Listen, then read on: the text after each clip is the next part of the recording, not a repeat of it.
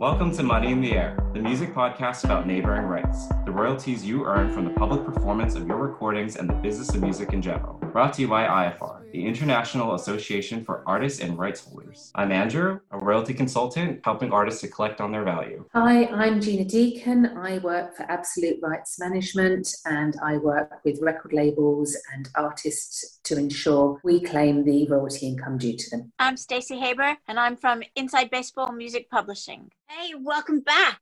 Today we're going to discuss the Rome Convention, the treaty that governs all of this, and reciprocity. Say that 3 times fast. And we have Andrew, Tanya, Gina, and me. I'm Stacey. Anything dealing with copyright is called a convention or a treaty. And basically what it is it's an international agreement that countries sign or don't sign. If they agree, they sign. If they don't agree, they don't sign. The Rome Convention was where the countries met in 1961 to talk about copyright and equitable remuneration. And most countries in the world signed that treaty. And some countries didn't. Big thing, US didn't, because they couldn't, because it required that broadcast media pay equitable remuneration, pay neighboring rights. And of course, in the US, there's no royalty for broadcast. You can't go against terrestrial and the radio stations. So they couldn't join. That's a problem. And that's why if you record in the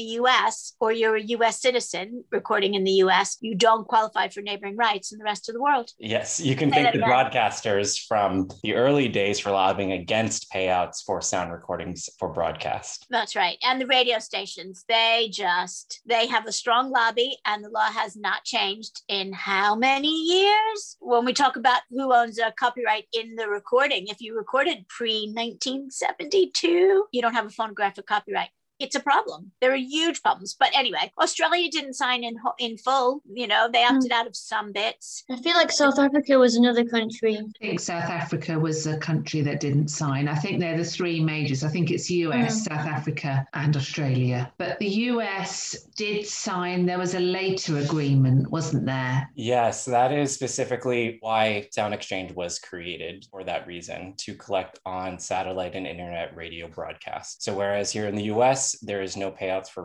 terrestrial radio or broadcast. That specifically was set up in the 90s to encompass internet and digital radio. So all is not lost, but a lot is lost. American musicians will get some royalty income. It's still worth them joining a collection society, but they won't get as much income as, say, a UK artist that records in the UK and is played on radio, terrestrial radio over here.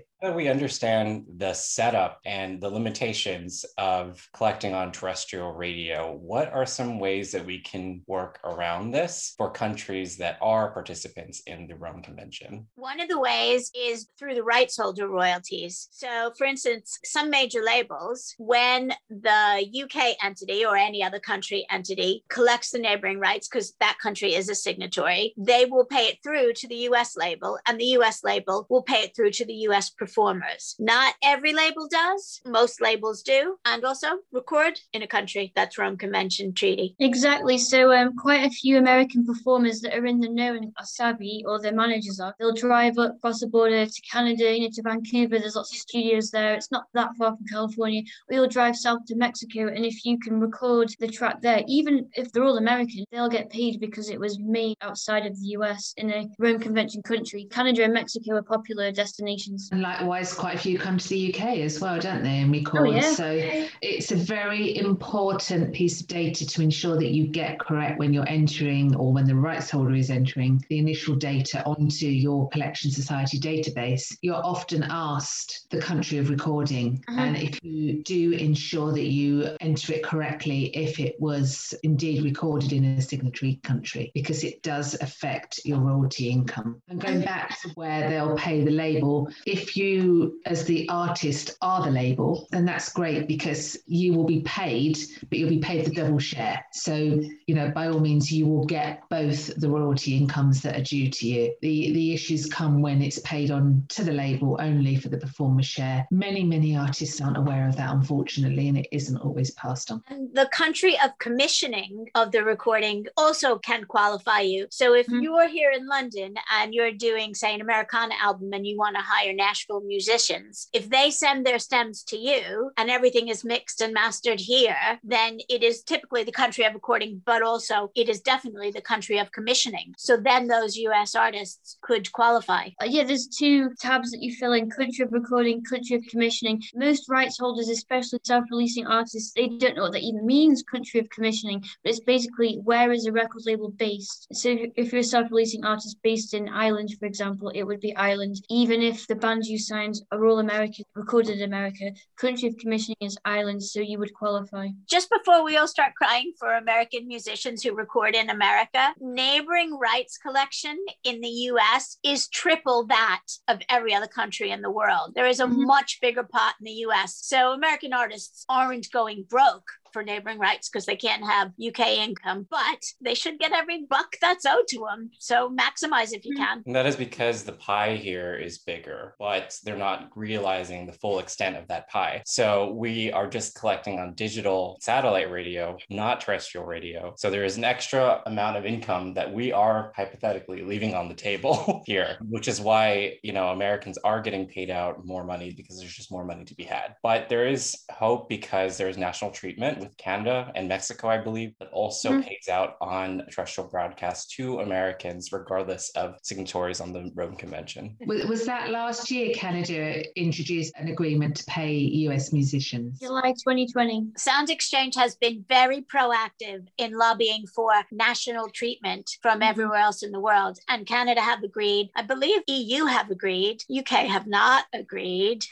because UK says no reciprocity. Unless you're going to pay us national treatment, then you can't, and they're mistaking what national treatment means. It just means we want to be paid the same way you pay your own artists. And of course, they don't pay their own artists for terrestrials. And Australia is very funny. Australia will only pay Australians. That's true. Yeah. So because wait, we never get only pay Australians. So if I'm a US person and I've recorded music in Australia and my music is played on the radio, then I won't get paid. They'll pay the rights holder. Not the performer. Oh, got it. Okay. There is a legislation that's going through, isn't it? Fair Pay, Fair Play Act. Yes. We're still a long way, or the world of neighbouring rights is still a long way from coming to an agreement to pay performers, but it is something that is being investigated and we hope one day will come to fruition. We're just not there yet, unfortunately. For a little bit of context on the Fair Play, Fair Pay Act, this is lobbying by and large Sound Exchange for terrestrial broadcasts to pay out the same way the rest of the world does. Hopefully. I think Sound Exchange are great because they were a grassroots organization and now they're just making millions for their members. It's just great. Yeah, Sound Exchange is amazing. They collect around $1 billion a year just on satellite radio alone. And they're also very dedicated to data and client service. So they're really a big industry leader and advocates for artists and rights holders. And they're the only society that will pay the performer even if the rights holder hasn't registered anything. Oh, I didn't know that. Yeah, they have a lot of positives. How knowledgeable are they about neighbouring rights in say a percentage of artists that actually would know to sign up with a collection society? I'm just throwing a number out of my head, maybe 15%. 15. Wow. Very, very low. So yes, I agree. okay. Yeah, around 20% max. Yeah. Yeah, the number of American artists that I've spoken to that have come and asked me for information on it and how to deal with it kind of led me to believe that it wasn't strongly known within American artists. We don't even call it that here because we can't technically even call it here. We say non-interactive digital performance, not neighboring rights. Non-interactive digital performance. Interesting. Okay, that's good to know. It is. So we've got a lot of work to do then, spreading the word in America. Some artists, especially from the pandemic, have been collaborating over Zoom and just sending their stems overseas. So if you have your song or production mixed in a country that is recognized by the Rome Convention, you can get paid, just to reiterate that again. And international collaborations, much easier, much more accepted now, and a great way to go. Combinations that we wouldn't have seen before. That's right. So there's hope and there's loads of money. So join a CMO. And also with the EU national government, because it's down to each EU member state to look at the legislation and implement it. But the Netherlands, so Senate in the Netherlands have already done that, which is great. So they paid Q1 2020 2021 a couple of days ago, and that was their first payment where they treated American performers like a European performer, and it was quite a big payout, so everyone was excited about that. So Senna in the Netherlands are another good one. Any questions about this topic? Just go to ifr.co.uk, click on join, become a member, and then you could ask us directly.